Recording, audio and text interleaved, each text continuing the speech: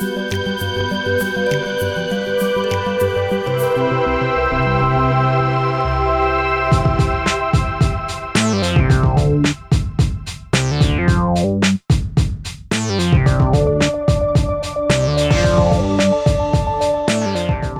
and welcome to Adaptivist Live, the Atlassian Ecosystem Podcast. This week, Trello moves. Jira creeps. Wait a minute, it's not October at all. I'm your host, Ryan Spilkin, and I'm joined today by Brenda Burl and Matthew Stubblefield. Brenda, Matthew, I'm sorry if I scared you with that intro. It was very spooky. I did have to check and see what month it was. You know, we're probably dropping the ball considering we're releasing this podcast on Valentine's Day. Didn't even think about that. I don't really know if there's a romantic way I could introduce the two of you. Moving on. Brenda, we should leave right now. Clearly, yep. Ryan does not value us enough. Clearly. Let's get to the news. I don't know if you guys saw this. There was an article out on The Verge yesterday. IBM has picked Slack over Microsoft Teams. Notable, I think, mostly because of the big number in the headline that they've got 350,000 employees that they'll be putting on there. Well, I mean, if I could post a sick GIF to this article, it would be the Fry from Futurama. I'm shocked. I'm not really that shocked, you know? Right, yeah. Because I think that Microsoft will take a nice shiny product and then just polish it until it crumbles. See Skype. Well, for our viewers at home, you may or may not recall that Atlassian entered into, I don't know if partnership is the right word, an arrangement with Slack a year or two ago. They had developed HipChat. They were working on Stride, the successor to HipChat, and then decided it just wasn't really in their wheelhouse. So they I guess, sold or traded that intellectual property to Slack and kind of entered into this arrangement with Slack. So they didn't acquire Slack, nor were they acquired by Slack, but they have a relationship. Slack acquired the IP behind HipChat and Stride, yes. All of it, yeah. and they've been partners ever since. Adaptivist, also Slack partners, one of the first Slack services partners in the world.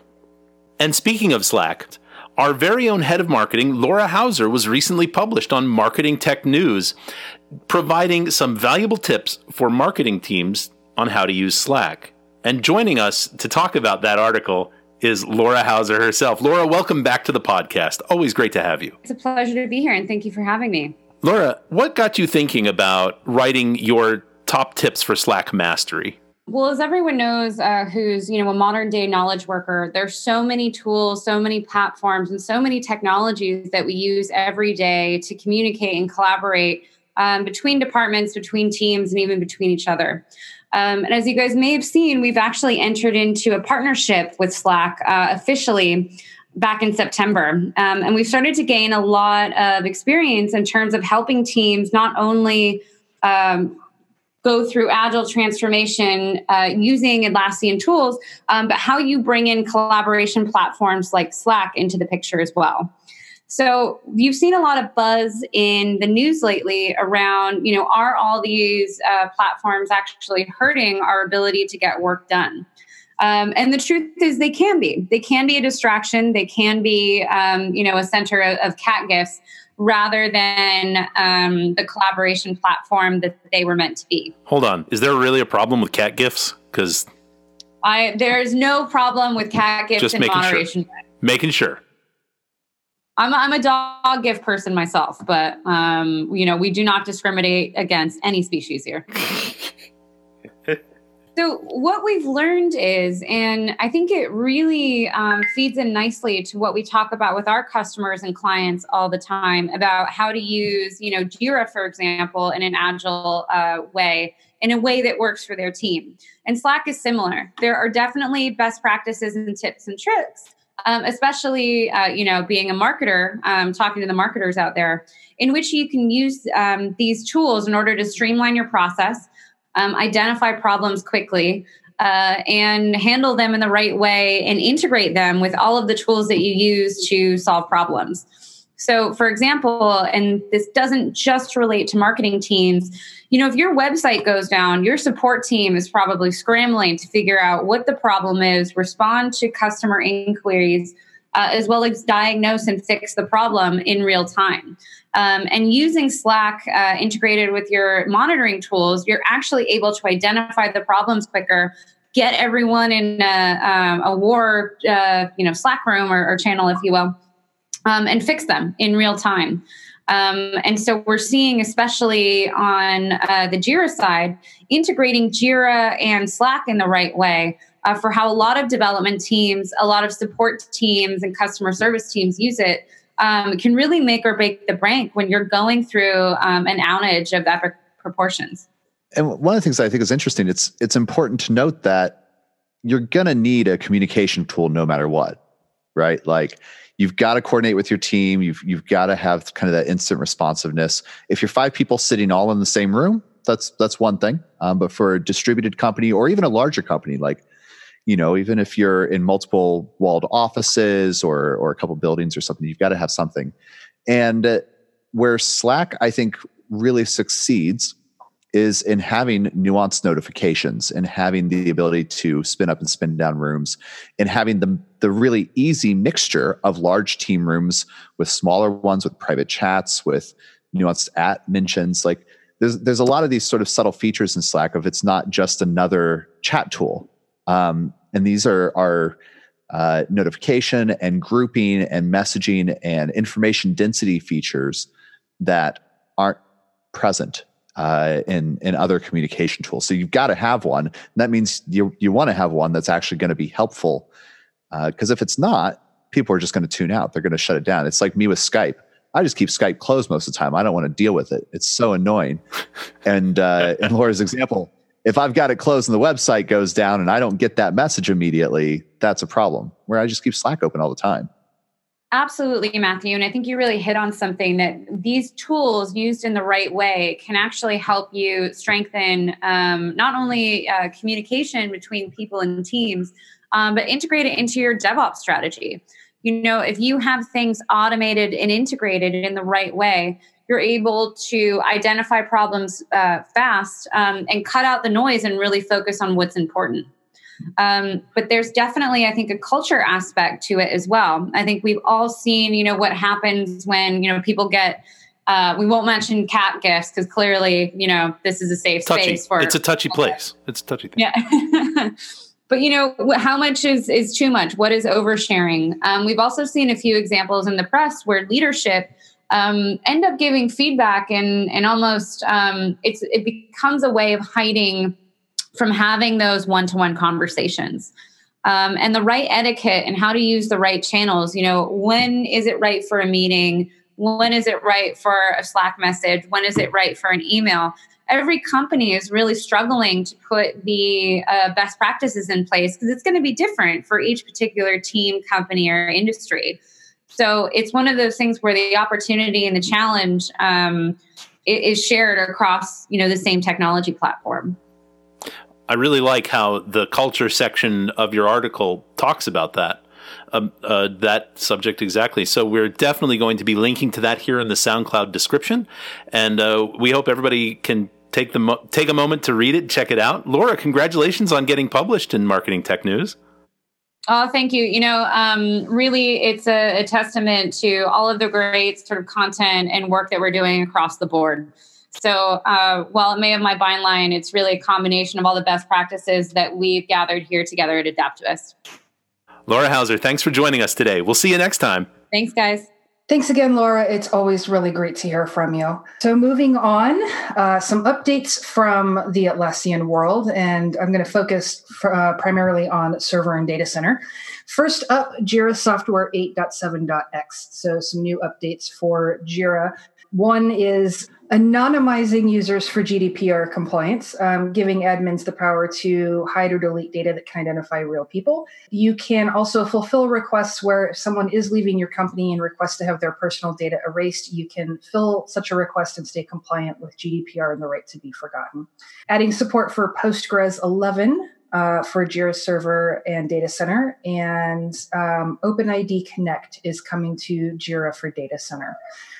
Some resolved issues, lots of little cosmetic updates for 8.7.0, and some good updates for Data Center in 8.7.1, particularly around bulk operations getting stuck in Jira Data Center. That one has been a personal bane of my existence. So that was one I was happy to see a resolution on. Jira Service Desk 4.7.x. Keeping requests private. Now they're not visible to everyone in the organization. That's good. Can now require customers verify their email addresses when enabling public sign-up. That's a good thing. And then one that almost flows under the radar, but I think was pretty important for this, is setting things right for agents. So Jira Service Desk treats agents as customers for certain things, such as if you're the reporter or the request participant, et cetera. They're now changing that because sometimes, because JSD treated agents acting as approvers or that belong to the customer's organization as customers, that would affect some of the SLAs and automation. And it was confusing for people who truly had the customer role. So they're now going through, if you're an approver or part of the customer's organization, it is now actually going to treat an agent, as it should be. So there's some information about how SLAs and automation rules are impacted. And so check out release notes, which will be included in our SoundCloud description. And all of the same updates for Jira that I just mentioned, anonymizing users for GDPR compliance, et cetera, appear in the release notes for Service Desk 4.7.x as well. I got $5 that says they're also in the Confluence release notes. What do you got? What do you got? Well, I've got Confluence release notes. Whoa! So let's see if Ryan earned $5. From you, our listeners. From you, our listeners. Every one of you. Stay tuned for how many dollars Ryan actually receives. More control when editing files using Atlassian Companion. It's easier to check who can view a page and share a page. We all know that permissions and restrictions are notoriously a little bit difficult to track down. There's actually an ongoing conversation in the Atlassian community around Confluence training, particularly for server and data center. And one of the big things that people have been feeding back to Atlassian that they need better training for their Confluence users is around permissions and restrictions. Mm-hmm. It is like one of the number one things. The other interesting one that surprised me, spaces. And as people have been using Confluence for a long time, we don't think about this, but when you start as a new Confluence user these days, you get taken through some onboarding steps. And one of the first onboarding steps is go create a space. Nowhere does it tell you what a space is or define it or why you would create it or what you would put in it. It just onboarding, go create a space. So some interesting onboarding challenges for Atlassian that they're addressing with Confluence, taking feedback and seeing seeing improvements to things like restrictions and permissions and how to communicate that through the interface as you're working on it, I think is good. Which is very good. And I had never thought about it. We started working with Confluence 10 years ago and it were more than that. Gosh, I don't want to even say 13 years ago. And this is why we're buying Confluence. It has spaces and you can set permissions. And so we knew what a space was and why they were useful. And I never thought about, you're right. That's definitely a thing that's an issue. So I'm glad to see Atlassian bringing things into the UI that make it a little bit easier to, here's who can see it. Now, when you go to share a page, you can get a list of who can actually see it, which is super helpful because many times I get the so-and-so has shared a page with you and then I can't see it. Better permissions management for admins on data center can find users and groups better, allowing you to audit permissions more easily. And this is a nice one, bulk apply permissions changes to other spaces. So that's a really cool new feature. There's a best practices guide for permissions that is linked to in these release notes, which will, of course, link to in the SoundCloud description. Again, with server and data center, safeguarding performance for really big spaces. We've all seen really massive Confluence spaces that degrade the performance of the system overall. So lots of stuff in there around performance, and a list of resolved issues as well. Interestingly, no dollars for Ryan. Does that mean I owe everyone $5? I think you do. That's how the bet works. That's how it works. Well, catch me at Summit. Speaking of future planning, let's take a look at Jira Portfolio. The headline on the release notes, relative date timeline options. So the ability to say, show the past month, show the next 2 months relative to today, which that's all right. That's kind of nice. That's a nice little feature separate from your fixed timeline. It's cool that it will change every day you look at it. The window will shift a little bit. But here's the real exciting bit of this. This relative date timeline option works with the Portfolio for Jira Confluence macro. So it means when you sort of set up that view and embed it on a Confluence page, your view is now going to shift relative to the current date. And that is super neat. That is slick. Yeah. I like part of it, I look at the relative dating. I'm like, well, all right, that's kind of all right. But then when I say I can embed it in a macro and have that also update, I love it. Some sorting improvements, some improvements in naming, just a point release to Portfolio, but 3.20 definitely recommend. I think that's nice. One of the things that is not addressed is, does this require a Confluence update at the same time for that macro to work with relative dating? Because the article it links to around the macros from October of last year, that was when the macro was introduced. I don't know if the macro will work out of the box with this relative dating or if you have to update Confluence as well. On the subject of shiny new things, there's a blog that we'll link to that it in turn links to some developer information. There is now the capacity to run it's the issue background script module on the new Jira issue view. Lets you add an invisible panel to the issue view to listen for events, poll for changes, or run code that uses the JavaScript API. So you can do things that are running invisibly when you're on that issue view. So there's information on that linked to in the blog post that we will link to in the SoundCloud description. If you're notably, a developer and interested in that sort of thing, please do take a look. Yeah, and notably, this is for Jira Cloud, so not server and data center. And I checked in with our developers at Adaptivist. They were quite keen on this. As you may or may not know, Adaptivist makes Script Runner. We have Script Runner for Jira Cloud so that you can create and execute scripts in the background.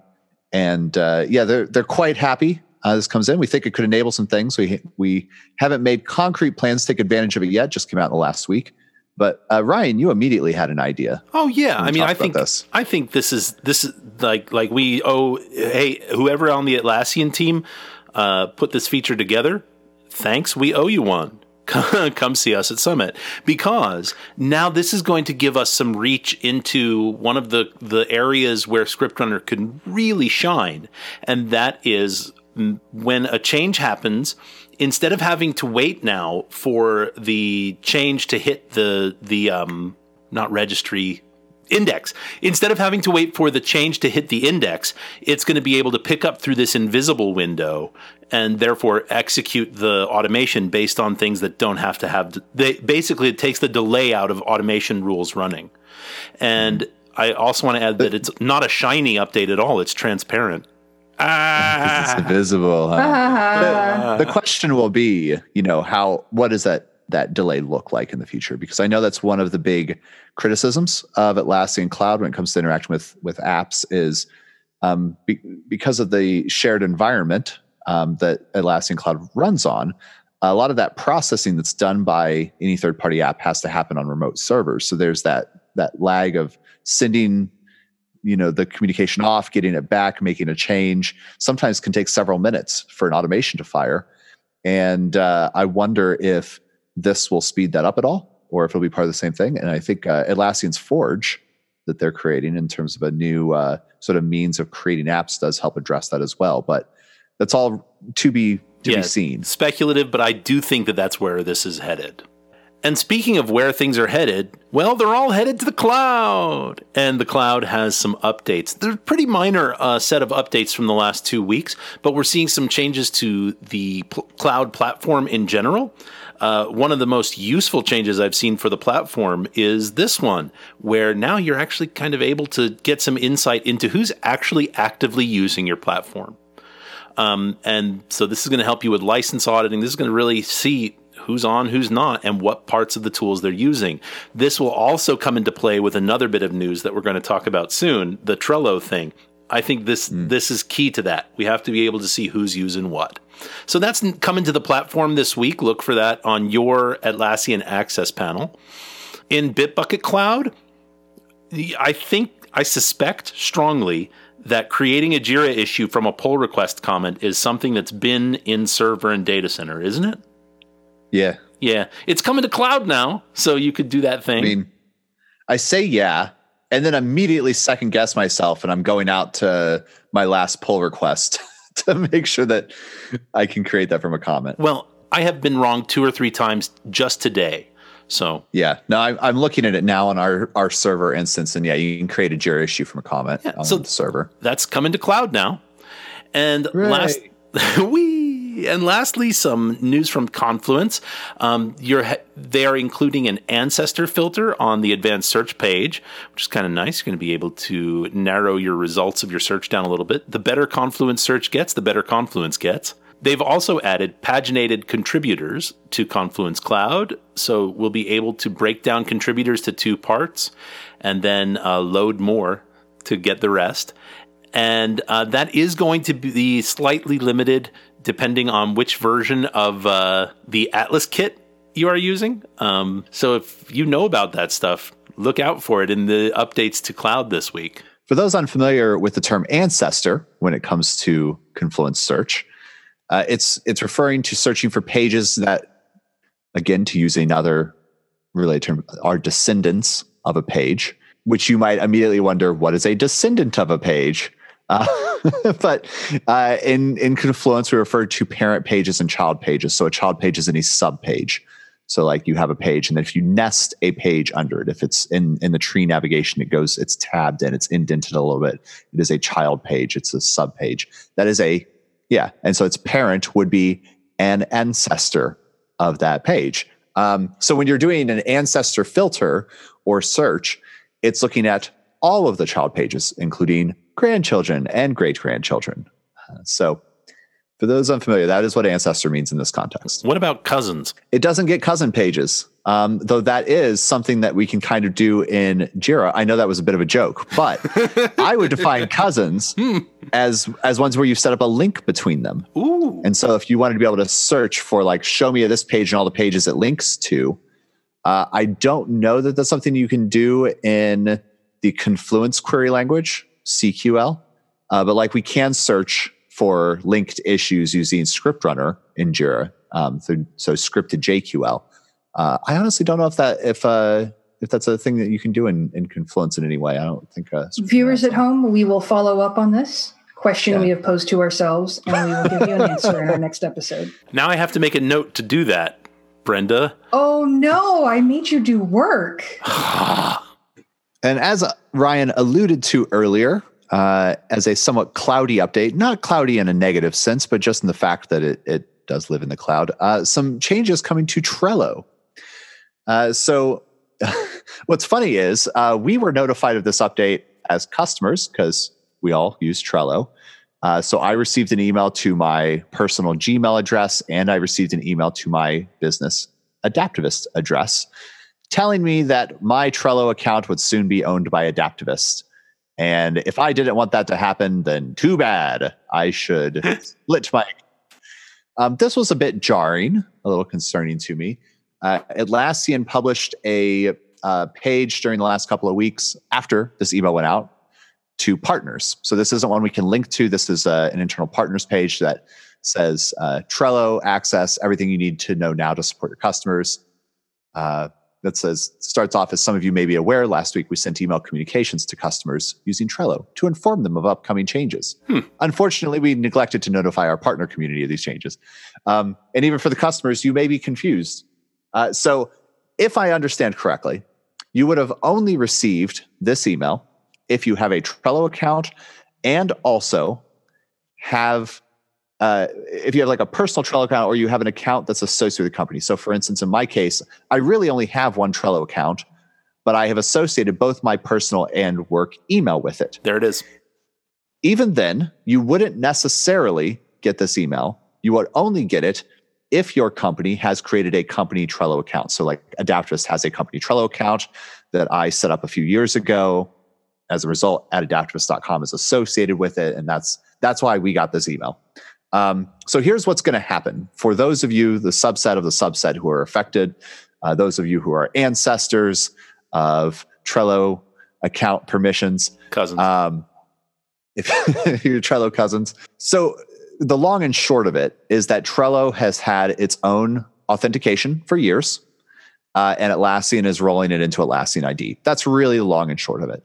You will still use your same email address, but it's changing how that authentication happens in the background. There's a few different reasons they're doing this. Single sign-on and two-step or two-factor authentication is part of that. Getting it integrated with the rest of your Atlassian applications, big part of it. There's a hypothesis. This is, I wouldn't say wild speculation. We love to wildly speculate sometimes. We're big fans of the wild speculation. Here, I don't think this is so wild. I think a Atlassian / Trello marketplace for power-ups is in the not too distant future. This has been one of the big things people have been asking since Atlassian acquired Trello, like 2 or 3 years ago now, of you got power-ups, like how do you monetize this? There's no storefront. And I suspect integration with the rest of the Atlassian platform partly is for integration with that marketplace. It's no insider information on that, just I think a less wild speculation than, we're just speculating over here. Yeah, we're just chatting. Yeah. So if you do not want, like if you got this email and you do not want, to have your account be claimed by your company, because that's what's happening. Like my account will become an Adaptivist account at the end. Then you just got to effectively create a separate account, have 2 accounts that are totally distinct from each other. I think a bunch of us at Adaptivist talked about this. We had the immediate sort of like gut reaction of, oh no, this is terrible. And then we actually looked at our Trello boards and we're like, well, I mean, I guess if somebody at Adaptivist wants to look at my grocery shopping list, it's not that big a deal, really. Yeah. I have a songwriting board. I mean, like, gosh, don't look at that. Realistically, they'll still be private. There's still permissions applied. I assume an administrator could get access if they needed to, but if you're really concerned about it, you can create a separate account. I think it's a little bit of a pain. We'll see how it plays out. But all of us who looked at it and we looked at our boards pretty quickly realized it's not going to impact our lives all that much. And next, some news from Adaptivist. We're launching a new product. Or is it? And to share this news with us is Senior Marketing Manager Seb Sidbury. Hi, Seb. Thanks for joining us. Hi, Ryan. Thanks for having me. A pleasure to see you, sir. So we're launching this new product, Enhanced Search for Jira Cloud, but this isn't fully a new product, is it? So that's right. It's the first time we're doing Enhanced Search as a fully standalone offering. So Enhanced Search has its roots all the way back to ScriptRunner in the server and data center land. Where it was always a part of ScriptRunner. We were allowing customers to go beyond what is possible in native Jira when it comes to writing queries with JQL. And we found that there was definitely an appetite from both administrator types and non-admin users as well for writing advanced queries. And going beyond what you can do natively in Jira. And so when we brought ScriptRunner to cloud, we also included the enhanced search functionality as part of ScriptRunner. But a lot of customers told us that whilst they're interested in the enhanced search portion of the suite, their requirements were such that they didn't make use of the rest of ScriptRunner. So to cater for these customers who just need a search solution, we brought a standalone version of Enhanced Search to the cloud marketplace. Nice. So what are some of the ways that Enhanced Search can allow users to dig deeper into their data? Enhanced search basically it extends the native JQL, the native Jira query language, by adding a number of new functions and by adding a number of new keywords, which users can use in their search whilst they're building queries. For example, by using some of our enhanced functions, we can actually get to more precise results. So, to give you one example. We found that as users were customizing Jira and creating custom fields where they were storing dates in their issues, some users wanted to then be able to compare those dates within an issue and use that as the basis of their search. So before something like enhanced search, which offers a date compare function, users would have to write some alternative search and then manually go through their issues and compare the dates themselves and identify which ones were of interest to them.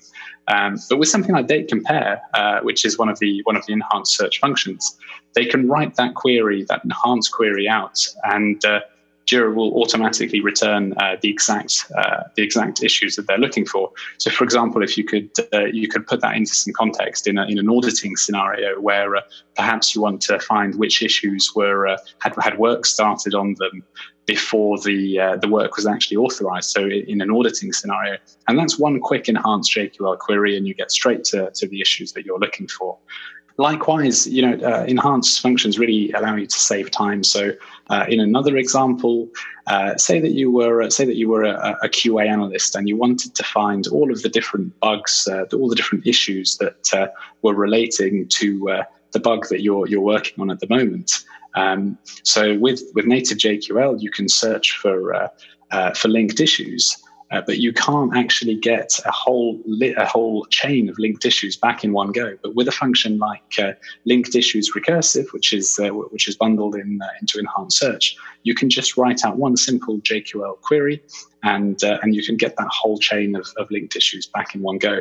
So again, saving you the time of having to do that repetitive work of finding all the linked issues manually. So Seb, our script runner users are already using enhanced search. It's part of the package, yeah? That's correct, yes.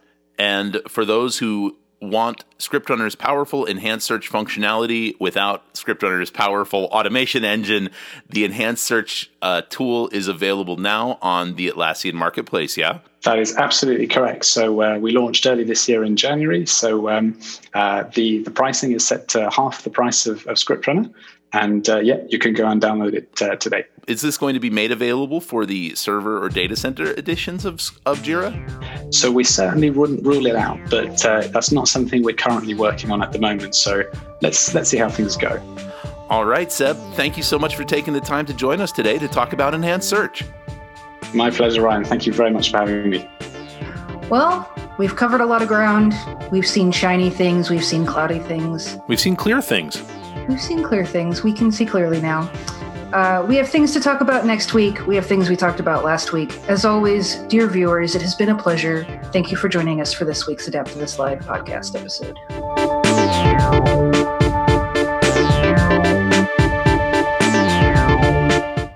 I live in an enemy. Yeah, namanaka,